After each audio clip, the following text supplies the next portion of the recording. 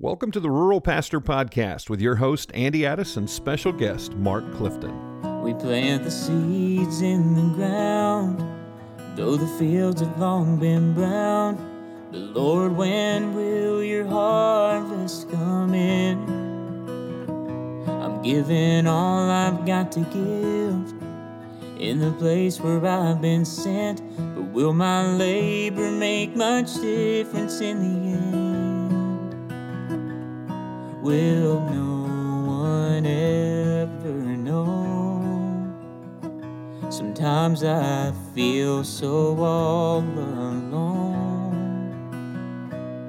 Like the prophet Jeremiah, you may be the one to go to the dying and the broken with a message of hope.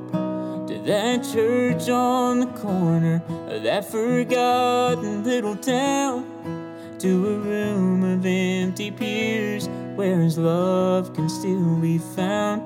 You may never know of all the seeds you sow, but it just takes one willing soul to make him known.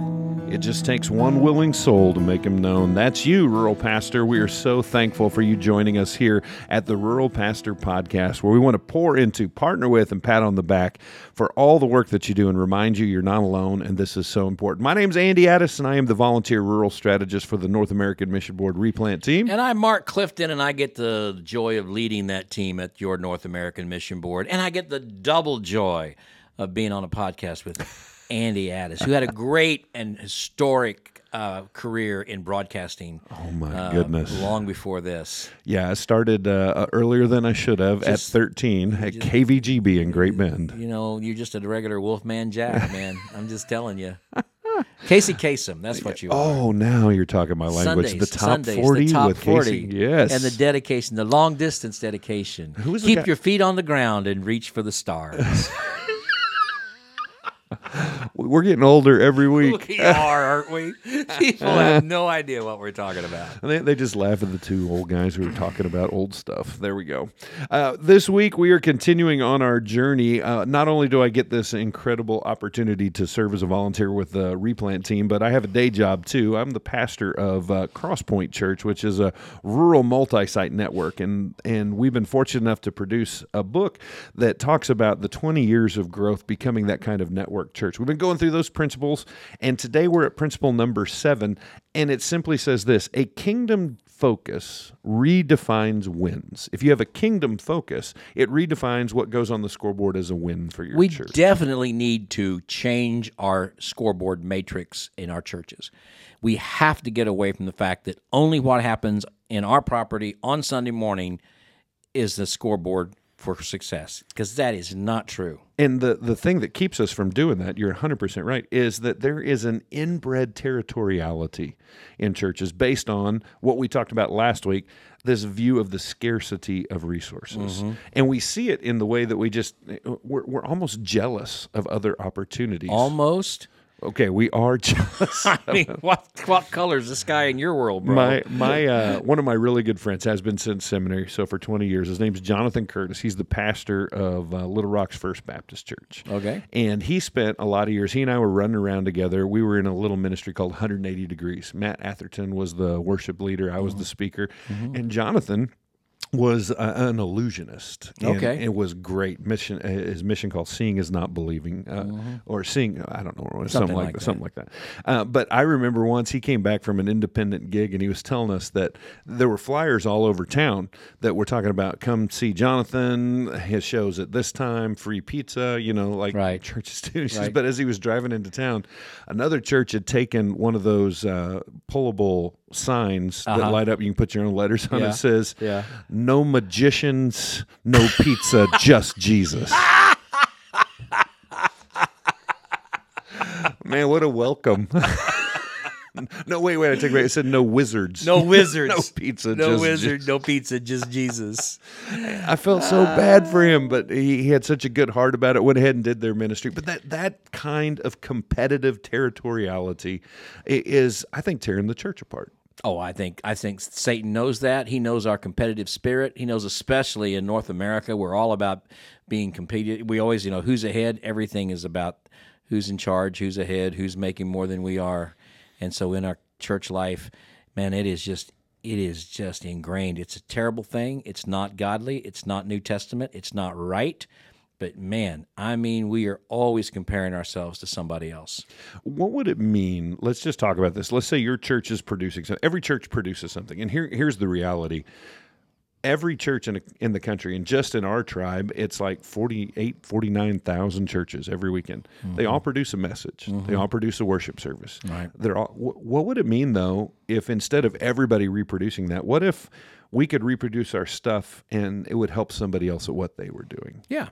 What if we reproduced our stuff and somebody used it and never gave us credit? Right. Well, and I know that's a huge issue. Oh, plagiarism. What if it was because it was being produced for the purpose of helping other churches as a resource to go out there? Exactly. In other words, we take the effort that we're already exerting, I should say, and it doesn't just go out once to our people, but we could make it available to all kinds of folks. Absolutely. And so we start thinking from the mindset of how do we live and work and breathe and do what we do for the purpose of not just us, but for the purpose of others as well. And that's kind of the purpose, or that's kind of the projection on this, on how do we get away from this. And I'm gonna say there are two words that if we learn to say these with meaning, that I think we can get past some territoriality. So I'm going to try this out on you. All right, what are they? Yay, God. Yay, God. Yep. Not yay us, not yay me, not yay my church, my brand, my denomination, but yay, God. Yeah, so like when you look down the road and you see a church that's killing it, or they have an amazing event, or all of a sudden things have turned around, instead of speculating or tearing them down, just yay, God. You go to, some of you are listening to us, I know the churches you have, and I know the struggle that you have when you're there. The church is declining. It's maybe elderly. There's not any young people, not any children, and they've called you to be the magic maker and come turn this whole thing around. And I know. But you know what? You can show up next Sunday morning, and you can be confident of one thing absolutely, totally, and that is that somewhere that week, some miraculous things happened in the family of God. Some miraculous things happened in the church somewhere. Maybe across the county, but maybe across the globe. But you can gather Sunday morning and you can celebrate what God's doing somewhere else as though it's happening right there where you are, because we're all the same family. You can celebrate every Sunday morning, no matter who shows up, no matter how difficult your situation is, because I promise you, God's doing something pretty amazing someplace that day. Absolutely. I've said this for a while, and I want to see if you and I are on the same page. I've prayed for it. I just want to be a part of revival. I want to see God bust some stuff open. Yeah. I have prayed that God would just send His rain and change everything, but then I've been challenged by the fact, what if He did that one church over? Mm-hmm. Not at your place. Would I celebrate it as much? I mean, that's a litmus test for my own heart, and that's the yay God thing. Now, you know that I've shared with you that I lead a rural multi-site network, and so we have these locations. We replant and we revitalize and we plant and we do all that. But several years ago, we did the 1 year journey. Now, the what? The 1 year journey. Okay, what's that? Well, for us, if a church comes to us and says, "Hey, we got $1 million in the bank and 150 people, we'd like to be a part of the church." Thank God He's never tested me with stats like that. But we'd be like, okay, in a year. Oh, I see. Yeah, we're going to dance for a year. There's like a courtship, right? Because we want to make sure you know what you're getting into and what we're getting into. Okay. So we did the 1 year dance with the church and had a great time. We saw some real health, saw some good things happen. We got to the end of that, and we're having that Fisher cut bait meeting, right? Yeah, and right. we're talking about it. We're going to vote and make this. We're going to get married. And I could sense an awkwardness in the room. Okay. And then I said, what's happening? And the leadership looked at me and said, "We don't want to be unkind, but we feel like in this last year we've gotten strong and we can do this." Okay.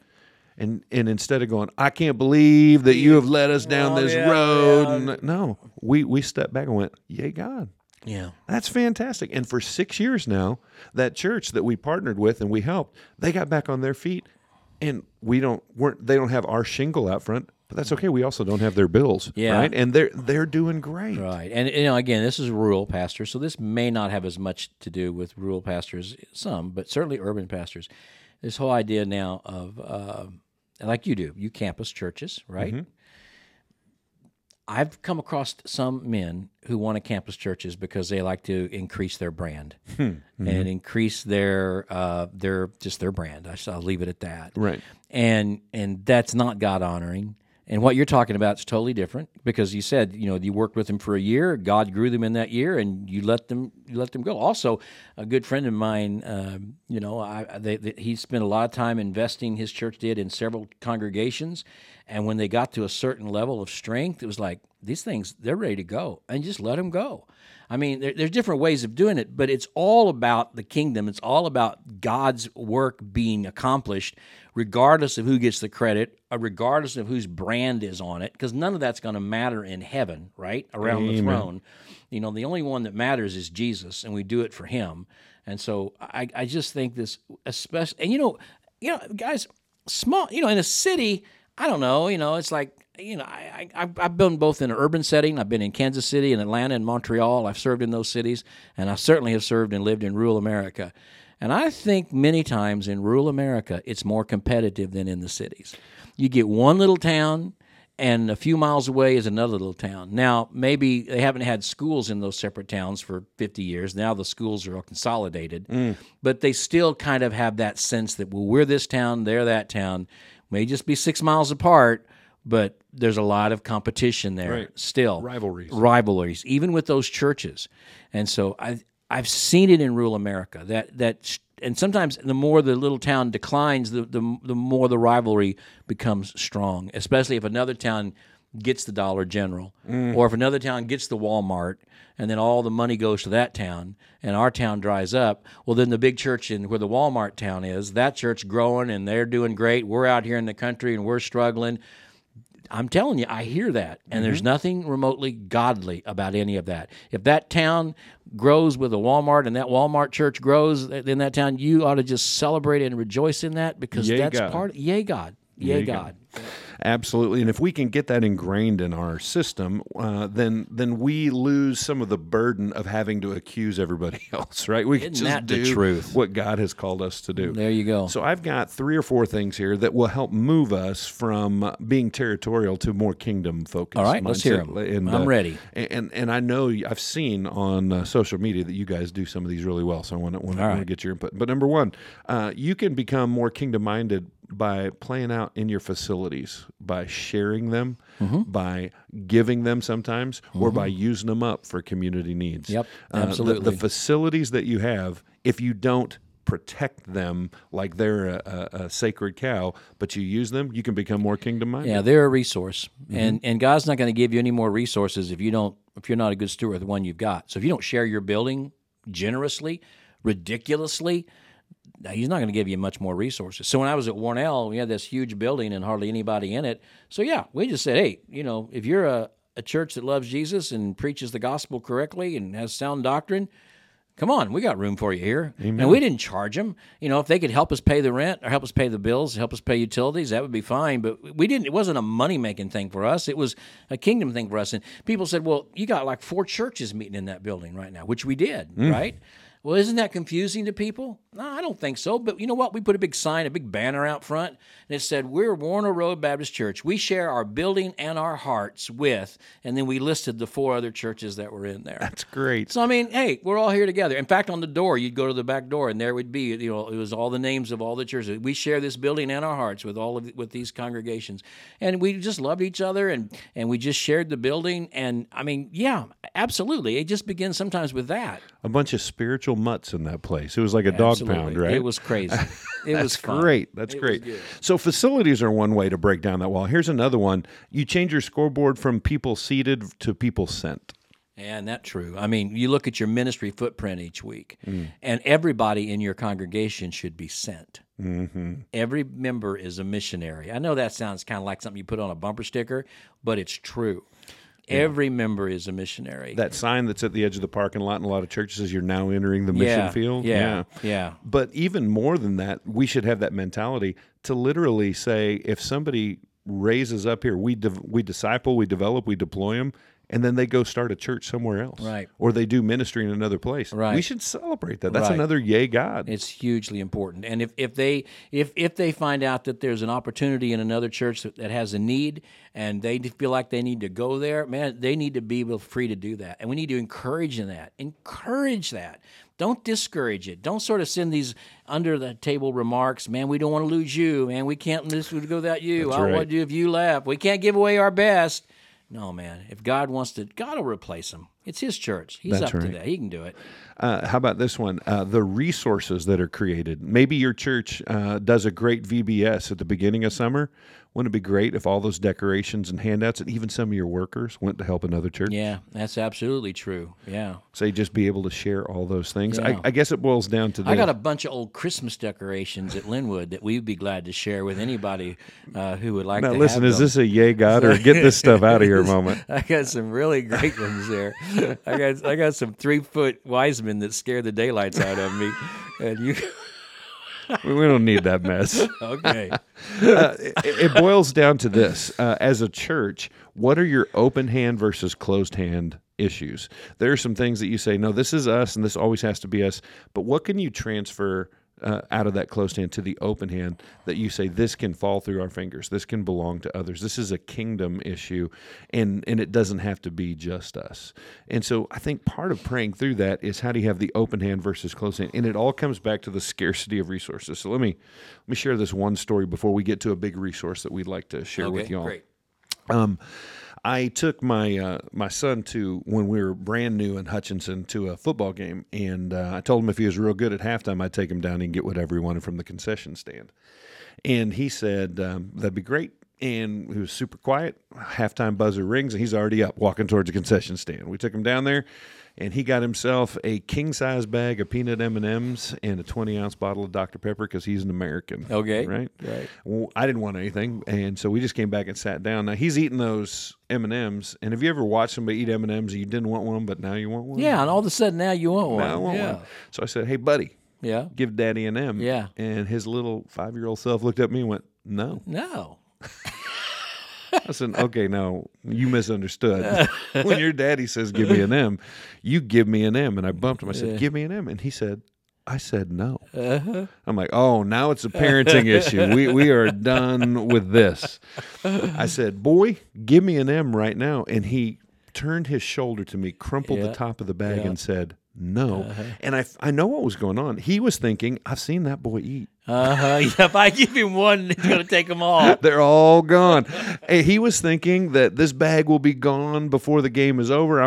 But what he forgot is I'm the one who gave him the M&Ms. That's a great story. I broke a 50 to buy him that. If I wanted to, I could go down and buy them out of M&Ms, come back in the stands and rain M&Ms down on him. Right. He was not at a place of scarcity of resources. It was just what was in his hands. He forgot what was in his Father's hands. Great. And you and I and church, we get so uptight with other churches who are doing well or not sharing what we have because they might get ahead, or holding on with closed hands what should be in an open hand simply because we think there's a scarcity of resources. But we ain't got nothing that God hadn't given us in the first place. That's true. I heard a wise speaker at the SBC this last year who said this, that dying churches, struggling churches, always focus on what they don't have, and they miss the fact that they still have the risen Lord and Savior Jesus Christ. Right. And they need, that was you, by the way. I don't know if you remember that. It was a powerful moment. That the reason we don't say yay God is because we believe in a scarcity of resources, and that is a lie of the devil. That's right. Jesus will not necessarily, and probably won't, resource your plans for his church. But he'll spare nothing from heaven to resource his plan for your church.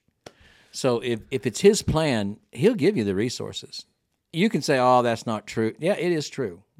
And I've seen it, and it's been going on for 2,000 years. That's right. If it's your plan, he's probably going to let you try to figure it out yourself. If it's your church, if your church members, if it's what they want, that's not the point. But if it's his plan, if you yield to his plan, he'll provide the resources. There is no scarcity of resources with our Lord. Amen and amen. One way and one place we want to promote this as we wrap up on this podcast is that there is something that the Replant team has been able to develop, and we use the model of what Crosspoint Church has been doing and created something called replanthub.com. And this is a collection of 10 to 15, I don't know where we are at this point, 10 to 15 churches that are so kingdom-minded, everything that they produce that is their content created, they're making available to any church who would want to use it. There are preaching resources, there are videos, there are graphics packages, and probably most importantly, there's a lot of worship resources for churches who hymns, need that. Music, words on the screen, all that kind of stuff. And here's the cost. Go to replanthub.com and sign up. And it's free. Because all these churches that are gathered there have said, yes, we want to help. We want you to have what we have. And if God uses it where you are, yay, God. That's right. And these churches have all been vetted. For those of us who are Southern Baptists, these are all cooperating Southern Baptist churches who've affirmed the Baptist Faith and Message 2000. I mean, that's important to some folks. It is. So that these, you can trust these. They're also churches who care about you. And so if you go out there and you see, hey, here's a sermon series on Genesis. And by the way, they're all great sermon series. And your sermon series are on there, so you can go to Andy's. Also, Lenexa Baptist, there's a sermon series on Genesis there that I think is the best I've ever heard. Oh, that's awesome. Absolutely best. I mean, you could use that on Sunday nights or Wednesday nights, and it would just be transformative for your congregation. And you just and they'll send you all the worksheets that go with it, anything that goes with it. And then these 12 or 15 churches, however many we have right now that are contributing churches, if you email them and say, "Hey, we're using your Sunday night thing on your Sunday nights, your resources," we'd like to know more about your church. They'll reach back out to you. Absolutely. That's part of the deal for being one of those churches. They care about you. We're saying, listen to us. You're not alone.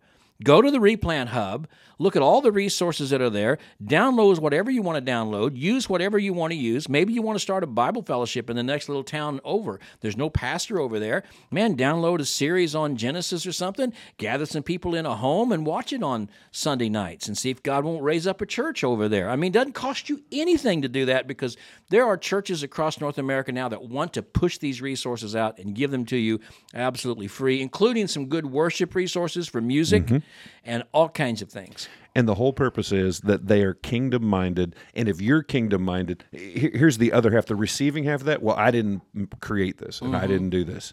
Let me just be honest with you. There ain't nothing new under the sun. No, there is. and we just need to understand that sometimes if we got a full-time job, we're co-vocational, bivocational, let's be honest, trivocational, right. That we could use an assist from time to time. And there are churches that say, let's do this together. And when we do, we can say, yay, God. And I'm not sure they're on there right now, but we've got some sermon helps coming, too, to put on there. Some instructional things on how to plan your sermons, how to put sermons together. We want to help guys. We take some older pastors who are really, really established and have done a really good job of the preaching ministry, and we want to, just like they're sitting right in your living room, want to be able to help you really put together some good sermons, good messages, and how you can do that.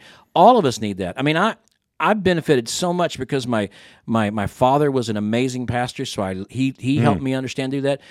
Really, my great uncle who led my dad to Christ, he was my first guy who ever got me my first church, and he was the pastor there. I learned from him. I know some of you didn't have a great uncle who was a good preacher or a dad who was a great preacher. So we want to give you some resources, some help that'll help you move on down the field a little bit in your preaching skills as well. And if you forget where to go, don't worry about it because there's a link to the Replant Hub from the ruralpastorpodcast.com where you're already at. So just look around.